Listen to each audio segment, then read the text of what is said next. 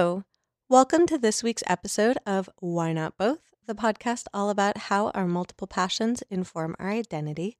My name is Pam Schaefer, and I am a musician and therapist in Los Angeles, and I also happen to be your host. This season, we're brought to you by Under the Radar magazine, and our episodes are produced by Laura Studeris. If you like what you hear, please make sure to like us and subscribe to us on your favorite podcast platform. You can also hang out with us on social media for all of our latest updates. We are at WNB the podcast, and that is on both Instagram and Twitter. This week, we were really excited to talk to Meg, aka US Girls, all about the creative process behind her upcoming album. I hope that you enjoy this week's interview. Welcome to Why Not Both. Thank you so much for joining me. Yes. I usually ask what it is you do, but what might be a better question to ask? I think to ask how do you like to spend your time? I feel that when people ask what do you do, it's mostly them trying to fish for what you could possibly do for them, how they could benefit from what you do. And it also implies that you do something. I just think that there's actually a lot to be said for doing nothing. I think it could possibly even be the most kind of radical form of protest, is a real radical rest of doing nothing. Have you read Jenny Odell's book, How to Do Nothing? No, but I've heard about it, and I would like to read it. Yes, that lit up a little Christmas tree in my brain when you said that. I was like, oh, yes, yeah.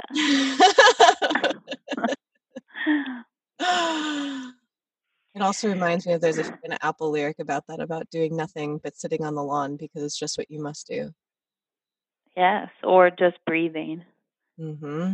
Mm-hmm. You know, I don't think we do enough of that. And my husband and I are always saying that we can't really think of anything more valuable than maybe a life of meditation. Like Wow. if that was what your life was centered around, which was slowing down and stopping time and just being present and observing thoughts and feelings and what's going on around you, just it would amass into something not only large but also minute. It would be, it would be that great kind of paradox, I think, that maybe we're all searching for without knowing.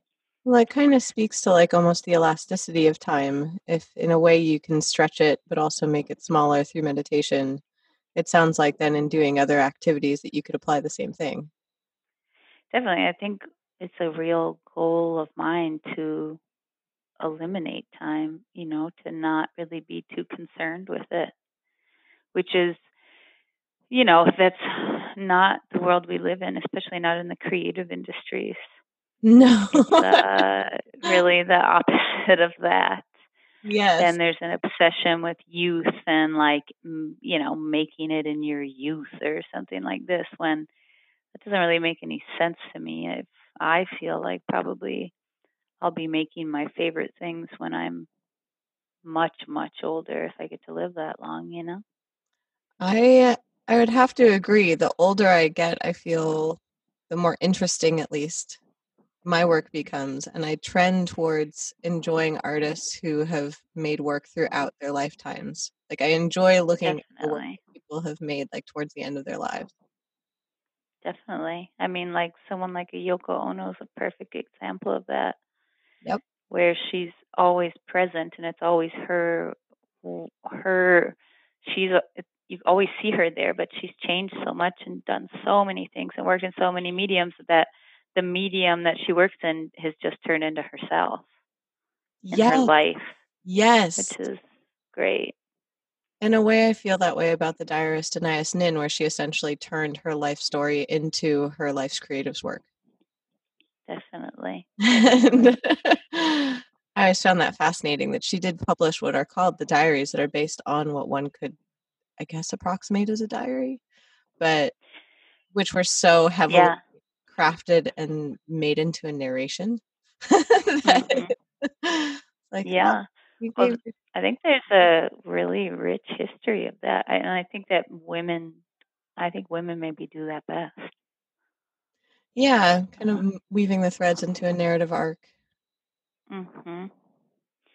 Well, and maybe yeah, and and making life your your your art or something. I mean, I think about my mother-in-law who's a filmmaker, but she's also a mother and a caregiver, and like everything she does is part of her kind of expression of life and love. Like the food she makes, the way she Mhm. decorates her house, the way she does her hair, the shoes she's going to wear, just everything is a part of a larger piece.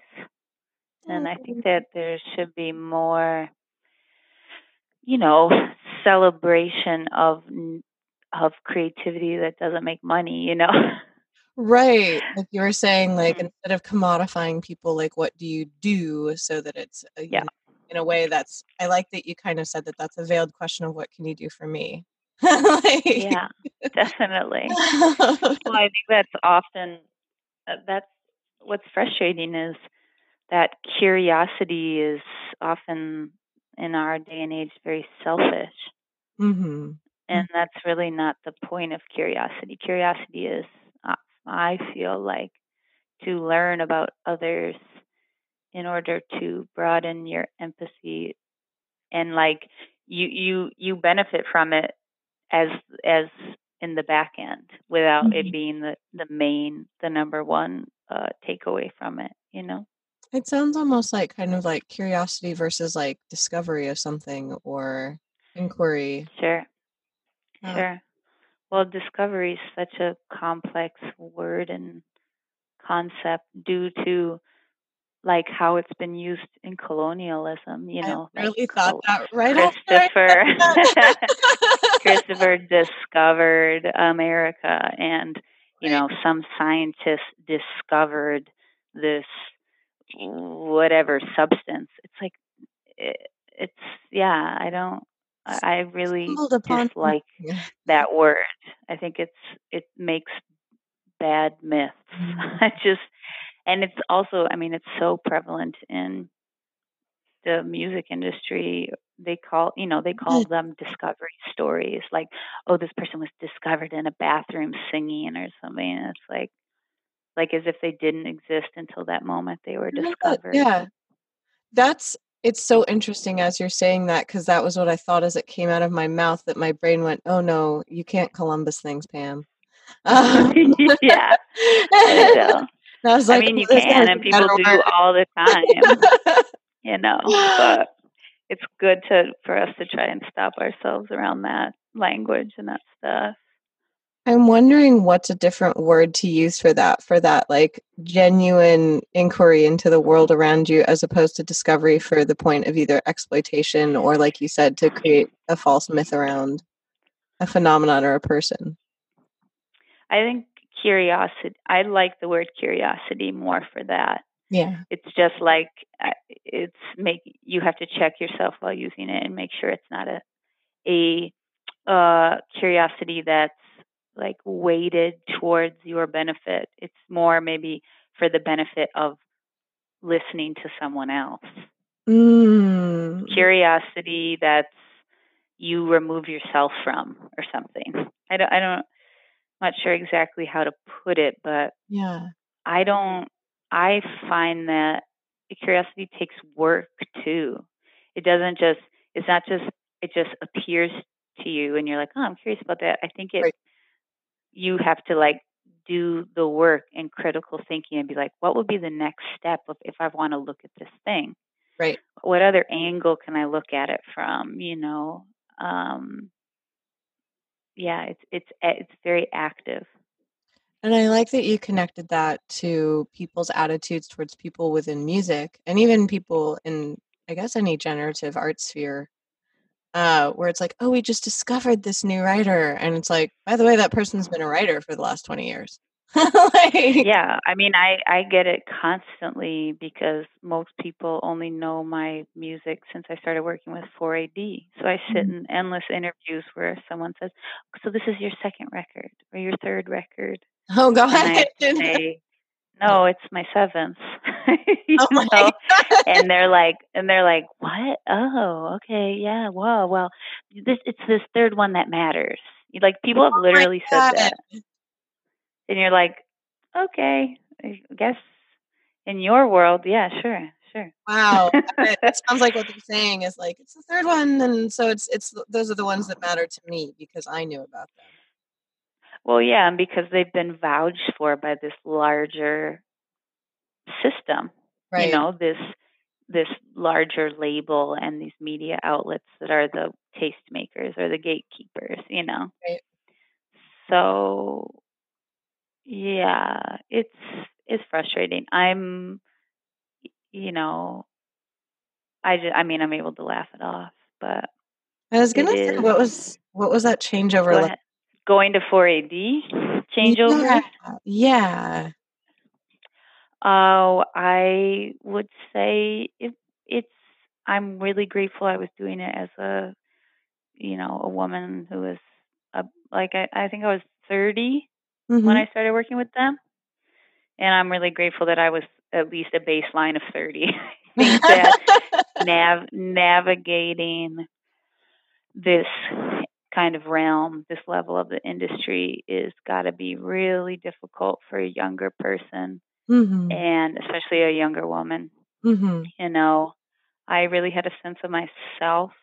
I'd had so much experience that was not in this kind of zone, that was more, you know, the kind of experimental, arty kind of underground zone, very human, very lots of people just handshake deals, dealing with each other, driving Mm-hmm. people places, that kind of thing. I had worked Right. at Right. that way for years, and I really kind of, yeah, my core around my ideas about industry and all that stuff was very fused. So I'm super skeptical of this whole zone.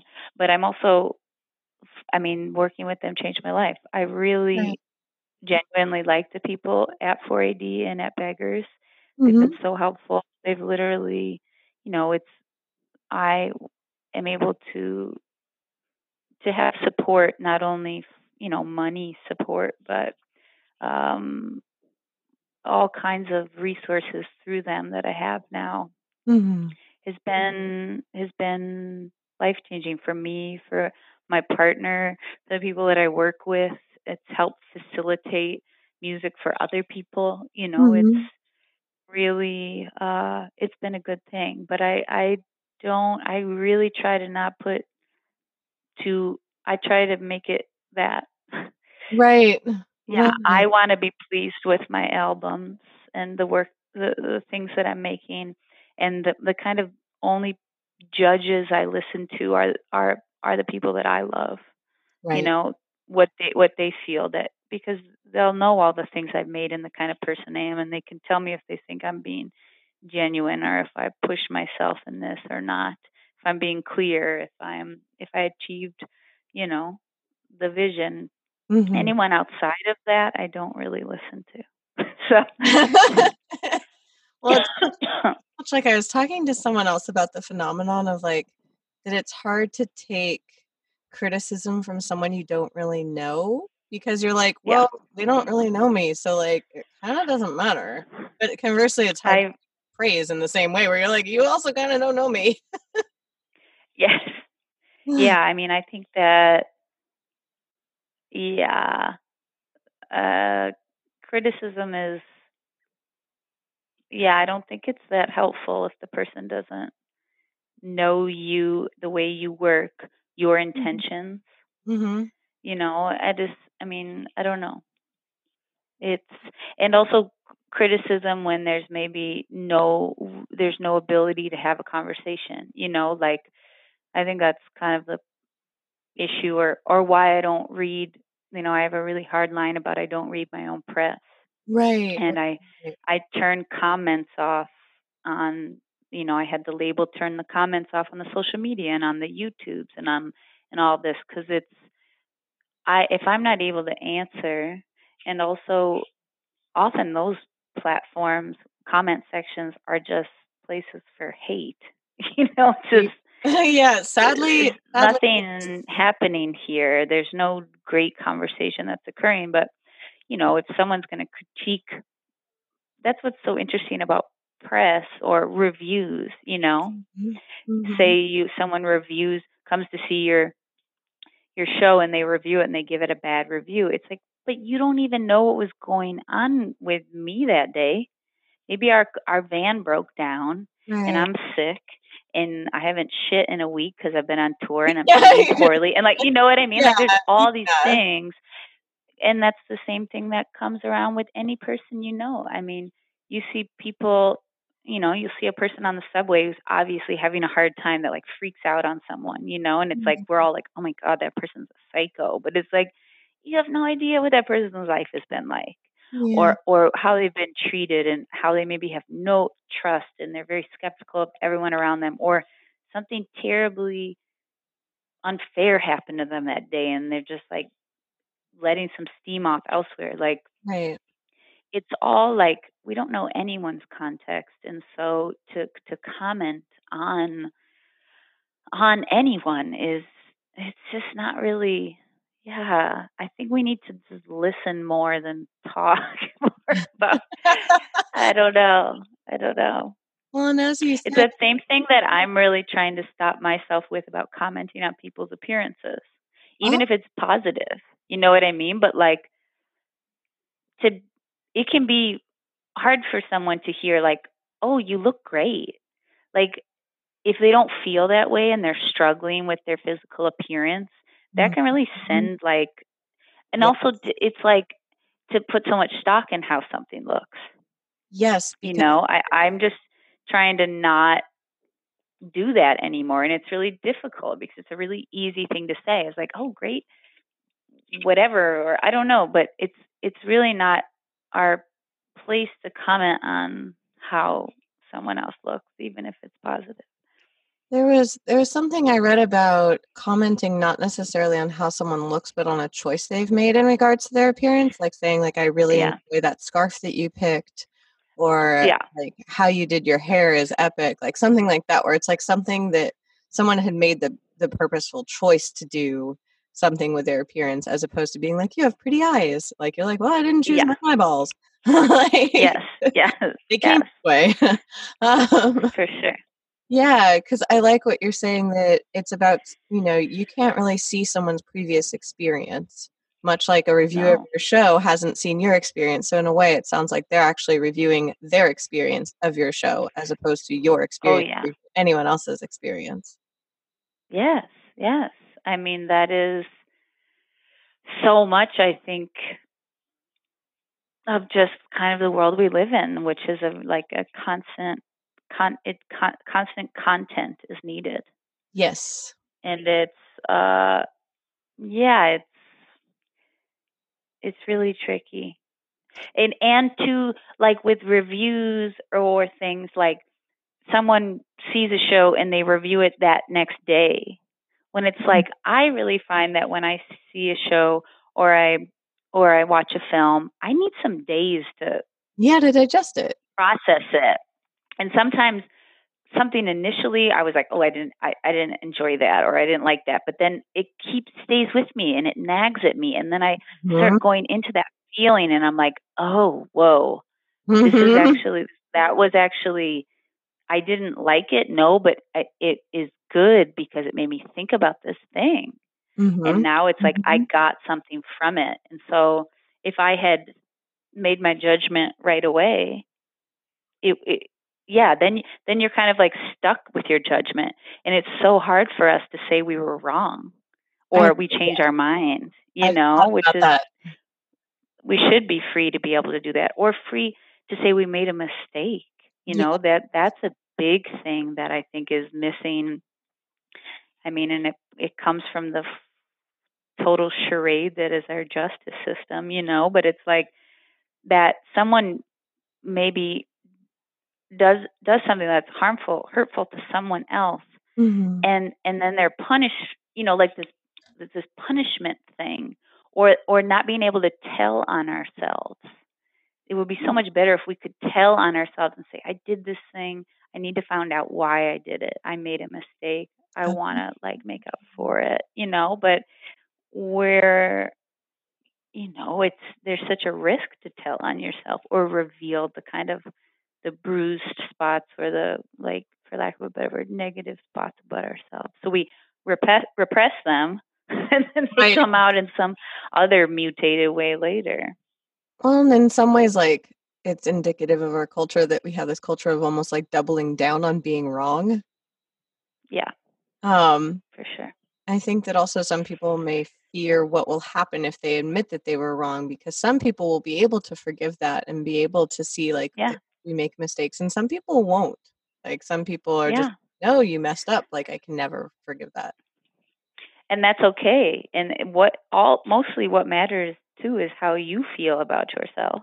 Right. And so if you can forgive yourself, that's going to be worth a lot.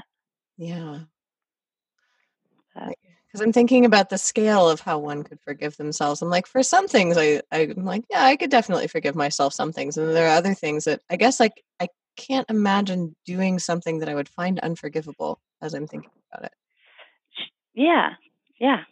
But everyone's going to have a different scale of that. It's just, it's going to depend on what you've experienced thus far. So I don't think there's anything that's unforgivable. I don't think that there's anything that, I don't really believe in criminality or something. I just don't. It's no one's born a criminal. No one's born like some creep businessman. No one's born a rapist. Things happen to you, or you're put in situations or systems that morph you into that. Right. And that is the real thing that should be looked at. Not that this person is evil. I don't think there's any evil or bad. What is evil is the ignoring things, repressing things, manipulating things, But I just, I don't, life is just too psychedelic. And it's too gray, it's not black and white. I think crime is one of these, it's just made up. Well, and also living in a made up to prop up a system, Well, in a system that facilitates people who would act in criminal ways or harmful ways towards people, that you think that you can't get your needs met unless you act in this harmful way. For sure. And I think about when you're saying about digesting art, digesting a show, really integrating it, even if you didn't like something, letting it kind of affect you, taking that time, but also then as a musician and as an artist, what do you create that then helps shape that and that facilitates people taking time? Because it's then in a way, yes, we are making a lot of content, but it's then what kind of content do you want to put out? Yeah. Well, what kind of content do you want to put out is a whole bigger thing, because I find myself, I have to make a lot of things that I wouldn't normally have made. Mm-hmm. I wouldn't have done it on my own. That sometimes is a good thing because it pushes me to do something. And I'm like, wow, I had to do something for this website, and it ended up being really meaningful. And I like what came out. But honestly, a lot of the stuff that I end up having to do that wasn't my idea, I feel that it's just fluff. and I wish I was strong enough to say no, I'm not going to do this. Because there is I think we're living in a polluted time, even just in terms of cultural artifacts and just that kind of thing. There's just so much, so much. And I think intention really informs,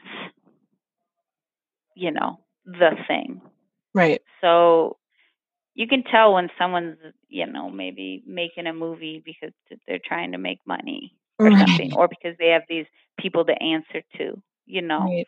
or you can tell when someone's making a movie because they're answering to themselves and they're answering to an alarm that's going off or a phone call that's ringing inside of them that they're picking up.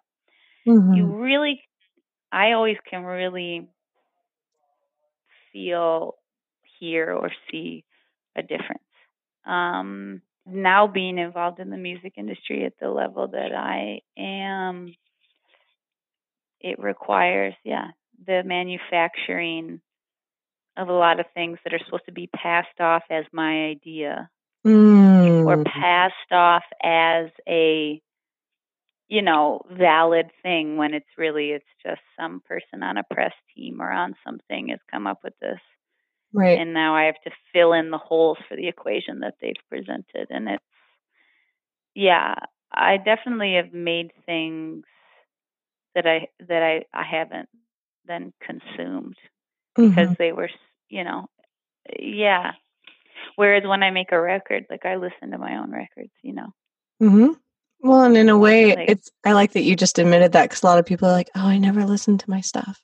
And I'm like, I think everyone actually secretly listens to their stuff. Like yeah, well, you'd want to. That would mean I wasn't making something that I could stand behind if I didn't want to listen to it. Like I only want to make the things that I want to hear or see or Yes. experience. Why would I ask someone else to if I don't want to myself? That was what I exactly have said prior, where it's like, why do I listen to my own music? Well, I made music that I wanted to listen to. Yes, Like, yes, otherwise, I wouldn't have made it. yes. Do you work in mediums outside of music? Like when you are creating things other than music, what is it that you're making, and do you make anything that's completely unrelated to your music?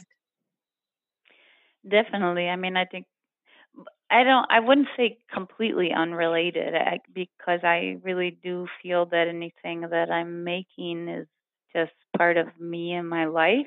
Mm-hmm. So it's never not related because it's just I'm putting my essence into it, whether it's Mm-hmm. how I'm going to arrange the table for the dinner party of people that are coming over. Like, is to me something I take great pleasure in and think Yes. about visually and how I want it to be. And it's something that's because it's for me and it's for the people that are coming over and I want there to be an Mm-hmm. experience and this Yes. kind of thing. Um, but I would say the kind of zones that I work in most are collage, and something Mm-hmm. I've always done, and that does relate to music, but um, because I really approach music the same way as the collage. It's kind of just putting pieces together to make a new whole. Mm. Um, but I really enjoy working with collage. I find it really meditative. I find it completely free of needing to be something Mm-hmm. because I don't often do anything with the collages, which is sounds funny because it's like that's another thing you hear like, well, what are you going to do with it?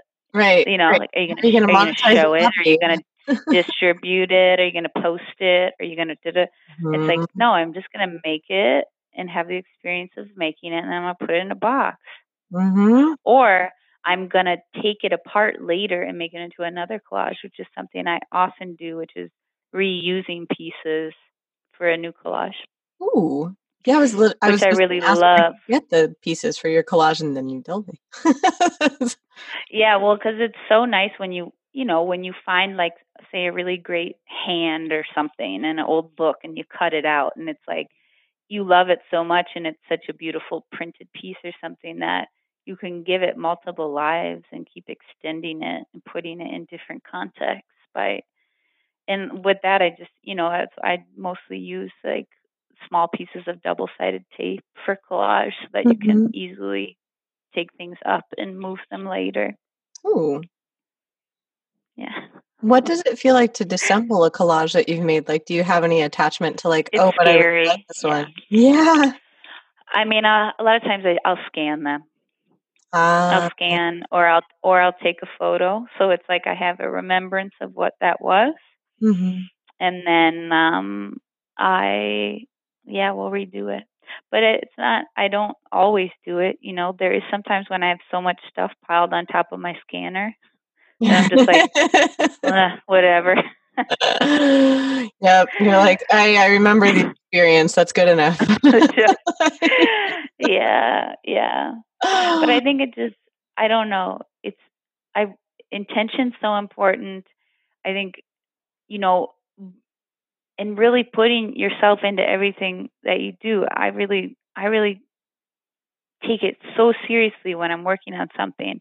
But then also, I think we have to not be precious about things either, and act that and act like anything matters, because meaning is real, but it's also not. It's fleeting. It's temporary. We are meaning making machines while we're here, but we all are here for such a short period of time. We don't even know what happens after you die. Just putting too much stock in anything, I think, is setting yourself up for kind of a heartbreak. I really feel that way even with people. I love my husband, and I can't imagine not seeing him every day and smelling him and having him there. But I need to be working towards knowing that he is going to die.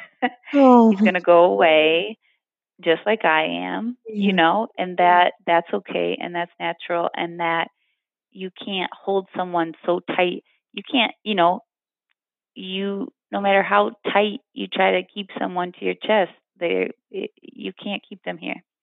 So it's a kind of a getting into that mindset of letting things go and being a little bit, Zen is a thing.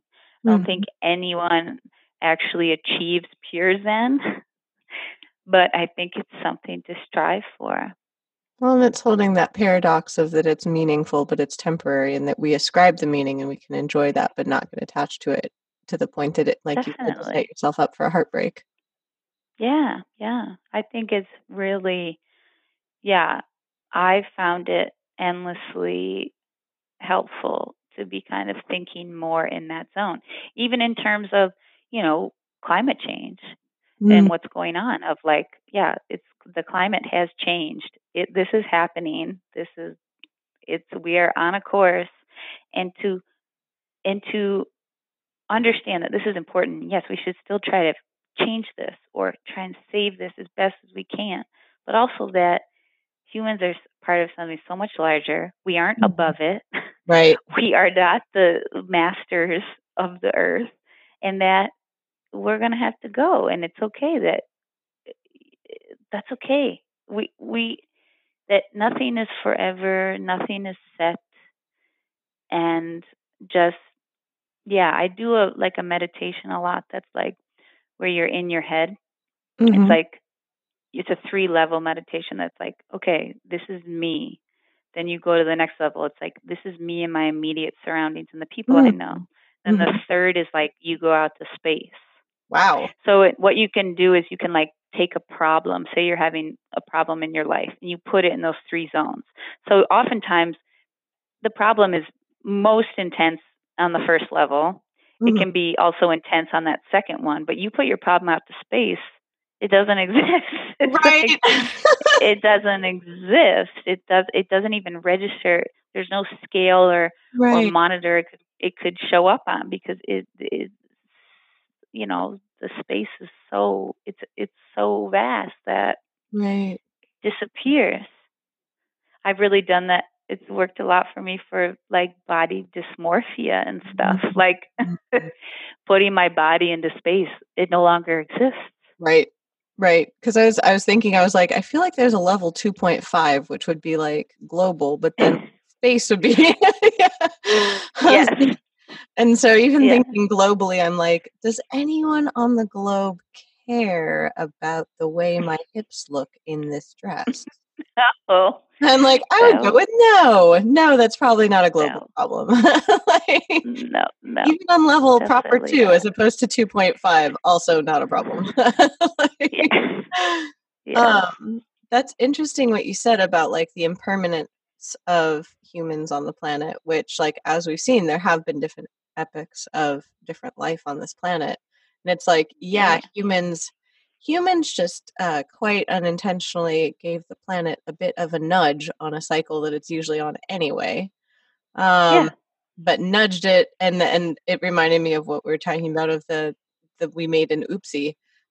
Is it like half of us have been like, yeah, we made an oopsie, and the other half are like, nope, we're going to double down on being wrong, and then even go so far as to say this isn't happening. I'm like, guys, that is not positive. Yes. No. No, let's start now saying that we were wrong and go forward. Go from there. Trying to be right. It just doesn't make any damn sense to me. Nope. And like, it's very interesting where it's just like, I do sometimes wonder at the psychology of people who won't admit any sort of culpability, because we've all been culpable, because we all live in the system that has nudged everything off balance. Well, I think it's just a slippery slope. You start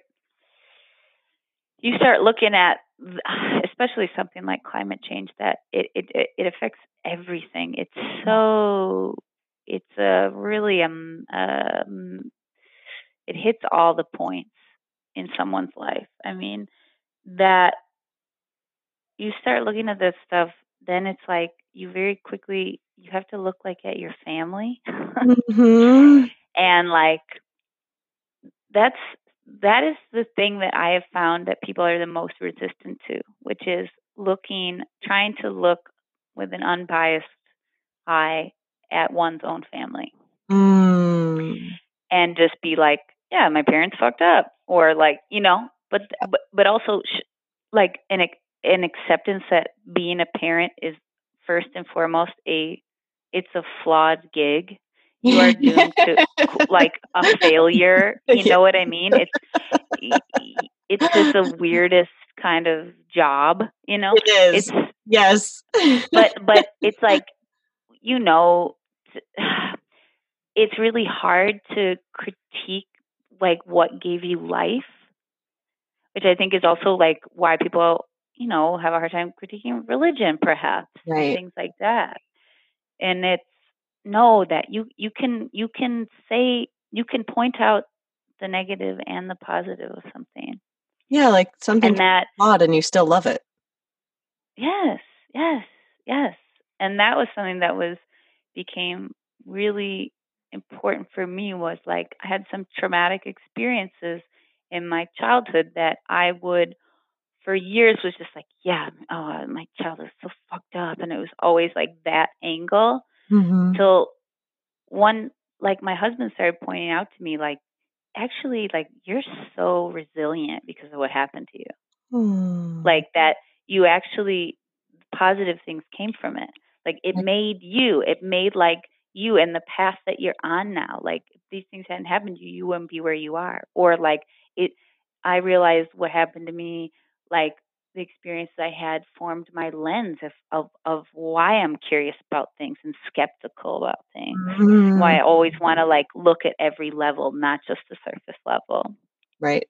And so it's like, wow, okay, it's so much easier to carry those things around when they become so much lighter when I can say like, yeah, that happened to me. It was terrible, but also it's like, it's me.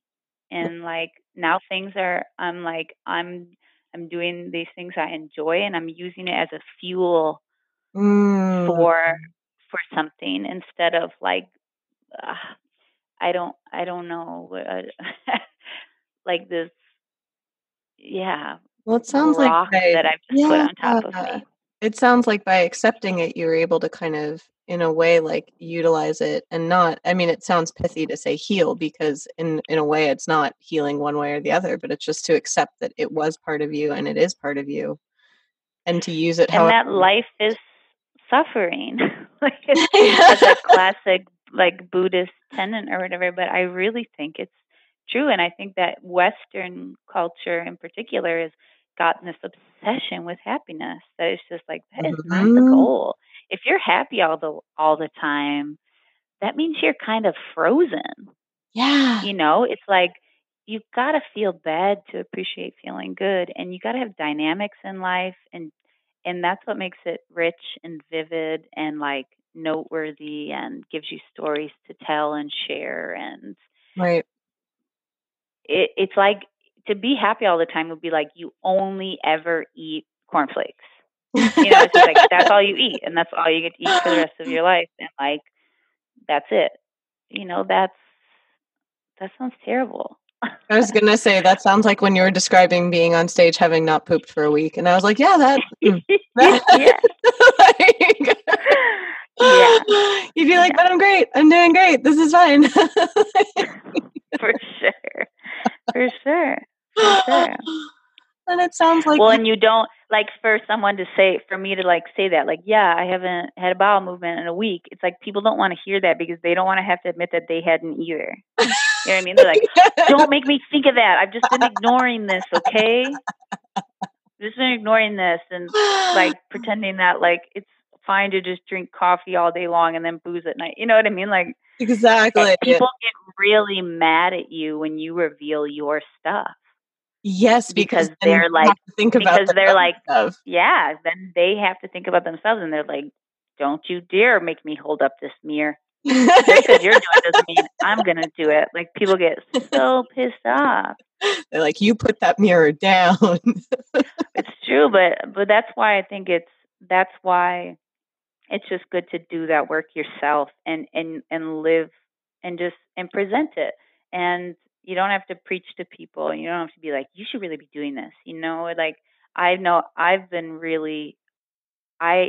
have a tendency to do that. I think in my music previously I would be very preachy and act like I had answers and like, listen, you got to look at these facts, like look at this and da da da. And I know I definitely have done that with my husband, being like, you really need to work on this thing, like, and being kind of, you have to be, yeah, it's almost like you have to trick people into wanting to do that kind of work or look at something, and the best way to do it is just to be an example yourself.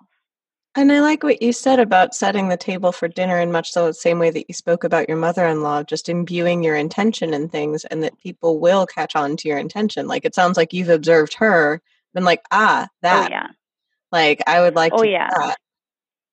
She definitely is a person who came into my life that I have absorbed so much from, that if I stop and think about it, I can,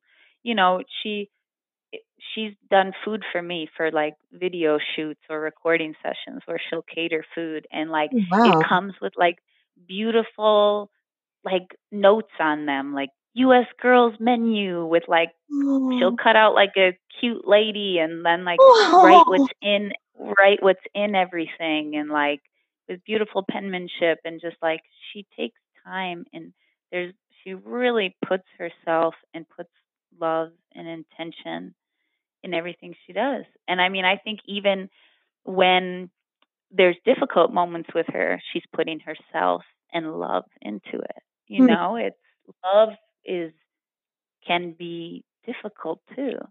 Yes. So, yeah. And I was thinking about how to express all of that then through the medium of music. Like, how do you feel that your music has changed? If you said that it was preachy in the past, like, how do you think it's changed now? I think I've just really tried to start writing just from my experience and what I can speak to. And I previously would do a lot of writing from like characters' experience.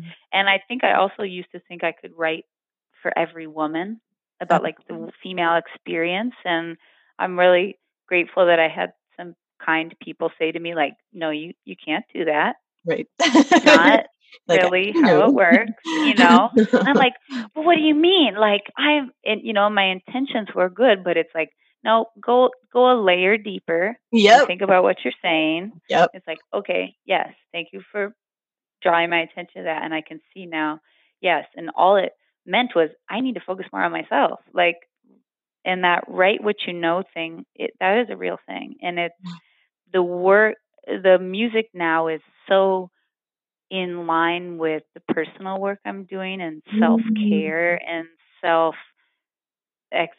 like the curiosity of myself and trying to not just walk blindly and be like, I don't know why I'm doing these things. I'm just being crazy. Like trying to understand and be kind to myself and accepting while trying to make adjustments. Yeah, it's also made me really, the people that I work with, it's really informed how I work and thinking about things like the hours that you set to work, you know. There's often, it's like we're doing a 12-hour day and it's like, where the hell does that come from? That's like some capitalism stuff, you know what I mean? Or like just like having food at rehearsals always. And it's like, people need to eat. We need to eat. Yeah. And like I'm asking these people to come here and do this thing. Yes, I'm paying them, but I'm also asking them to come here and do this for me ostensibly. And it needs to be basic food, basic care. Yeah. And I really try to, and that's something that I, picked up from my mother-in-law too. She's a filmmaker and, she really showed me the importance of feeding people. And not only that people just need food, but that it signals something to them, which is, I appreciate that you've come here to do this thing. I appreciate it so much. It's not just, I'm not just paying you. I'm caring about your body. Caring for you. Yeah. Yes. Yes. And thank you for saying that because that's so much of what goes under the radar. That's really weird because I didn't mean to say that on purpose about like the podcast I'm doing, but like it flies. Wow. It flies under the radar because people just either presume that it will be there, or on the other hand, like valorize going through a 12-hour day and not working as though it's not eating as though it's some sort of badge of honor. Yeah. And both of those options are not so good. Like, no. Like neither one of those. And so I was just like, wow, okay, Pam, that's fine. Like, full disclosure, this is a podcast that I started independently and then it got picked up by Under the Radar. So I'm still not used to being like, what do I do? What's happening? So good. Yes. And I was curious if you do any writing outside of music at all, because you do seem like you really thought through a lot of this. Yeah, I do. I mean, I have a very personal kind of reading and note-taking practice that's very extensive. I mostly read nonfiction, and every book I read, I take notes on. I mark points of interest in the book or things that I want to research more. At the end of the book, I then type up all those notes or scan them, and then I store them. And I don't know why I do this. It's just something I started doing that was like making a personal library or something of ideas and things to reference. And from that, a few, like I guess in the summer, I got contacted by a publisher that was like, you came up in our editorial meeting. Like, would you ever want to write a book? And I was like, okay, let's try it. Because I have all these notes. Like I have all this, I have a book, I have all of this information that I would like to share. Yeah. So that's a project, a writing project that I'm working on right now. That's been so interesting because it wasn't something I sought. Right. So I have no real framework. I have no, how I'm approaching it is that I want to try to create a book I've never seen before. And also trying to create within the book a bibliography that I am presenting as a gift to whoever reads the book. That's like, I've done all this legwork and I've presented it to you of like, here's my gift of like, check these things out. It will be interesting also reading your experience of the book, because then it's informed by what you found interesting in the books. For sure, for sure. And I think trying to be transparent about that all we are is the sum of our experiences. Mm-hmm. You know, like the book I will write will contain inadvertently or very uh, visually all the books I've read, Yes. and I should acknowledge them. You know, we live in such a time where it's like, you know, even for me, like so many people work on my records, but they don't get interviewed. I'm the one who gets interviewed. I get all the cultural capital. You know, it's all, and it's like, but this isn't really accurate. Like, yeah, it's my ideas, and I'm kind of the, you know, but it's like, it takes so many people to make something, and trying to bring that into this book and be transparent in that way. Well, in a way, you're becoming the figurehead of those ideas, but you're acknowledging that it's not just you. You're like, look at this. Yeah. Like, I like in a way, the academic in me is like, I'm glad you're citing your sources. Yes. Yes. Well, I mean, it brings up a whole nother kind of conversation even around sources that can be credited. You know, there's no way to credit an oral source. Exactly. I was you like, know, and that we've even moved away from anything being oral having any weight at all. You know, I mean, case in point of like he said, she said, or like just like it's like only things that are in books that are printed and published hold any weight when it's, you know, the actually being able to print something is so new in the history of human beings. You know, for much longer it was orally things were passed down and so spread and shared. And that people value, in a way, the memory that we form from reading something on a page as opposed to the memory that we form from hearing something. Yes, yes. Because I think to myself, I was like, I'm sure there's a way to cite a speech, but then I thought about it and I was like, well, if you're citing a speech, it's something oral, but it's something recorded. Yeah, I mean, how do you cite that your friend said this brilliant thing that like tore you up and made your brain shoot off into some other zone and start thinking about something differently, you know? Right. Like you say that you can cite it by saying my name, that, you know, my friend said this, but like in the academic world or in the world of the artifact, maybe it won't hold the same weight as when you have, you know, you can credit a page and a da-da and all that. Right. To remedy this, as a teenager, I used to carry around a tape recorder with me at school, and I would have my friends pass it around when I was in class so that they could record things on it. And so good.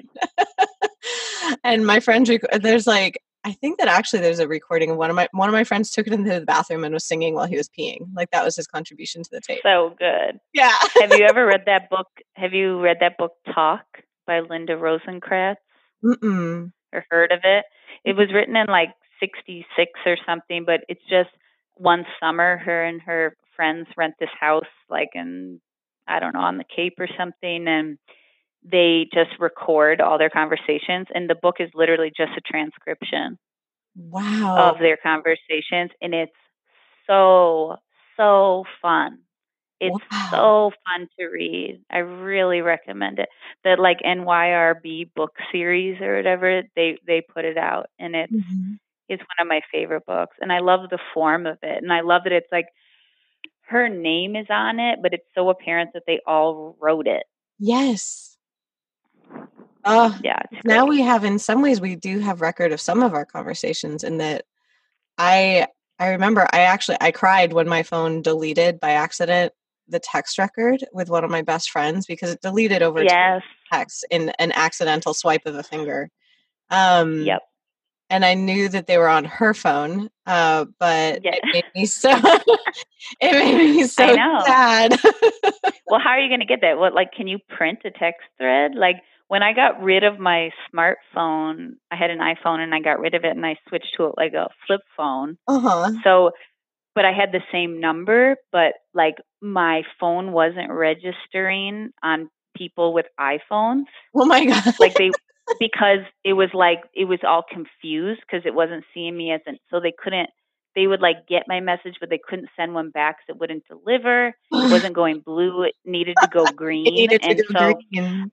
I told like one of my dearest friends, Chris, who I have we communicate tons over text and had like a multi-year thread. Yes. I was like, you need to delete the thread and then it will recognize my phone. And he was like, I refuse. You know what I mean? He's like, I can't. This is our relationship, you know? And I'm like, but if you want our relationship to continue, you have to delete it. And it was like this. He was like, you know, when he did it, he's like, okay, I did it. It's gone. And he was like, you know, he had looked through it and he was bringing up all these things that we had texted about and funny pictures and stuff like that. But it was really an interesting experience. And now I did it then too. I only kept certain threads, but now I don't keep any threads. Wow.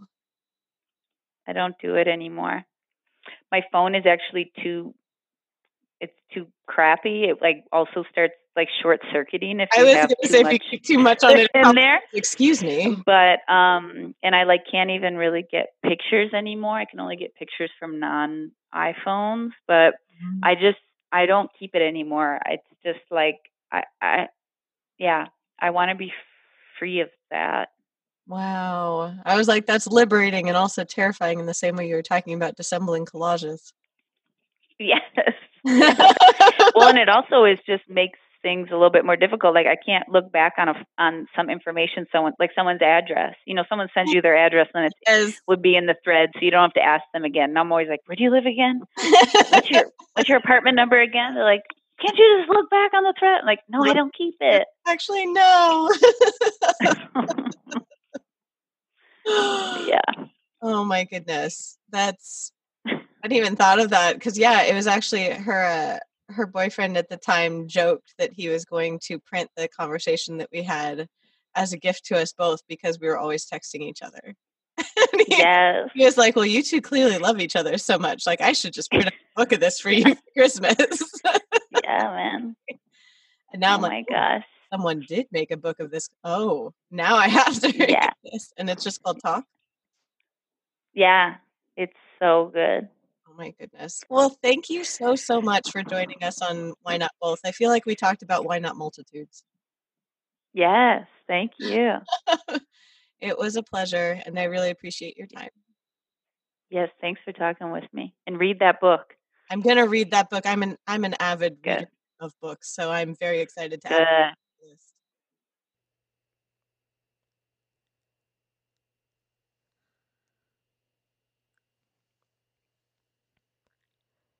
Thank you so much for joining us for this week's episode of Why Not Both. If you liked what you heard, please make sure to like us and subscribe to us on your favorite podcast platform. The more you review us, the more it helps us out so other people can find us too. You can also hang out with us on social media. We are at WNB the podcast on both Instagram and Twitter. This season, we are brought to you by Under the Radar. Under the Radar is a nationally distributed print music and entertainment magazine and website. You can find them at www.undertheradarmag.com and feel free to support them on Patreon. Thank you so much again to our producer, Laura Studeris, and for everyone listening. I hope you enjoyed this episode, and I look forward to the next one.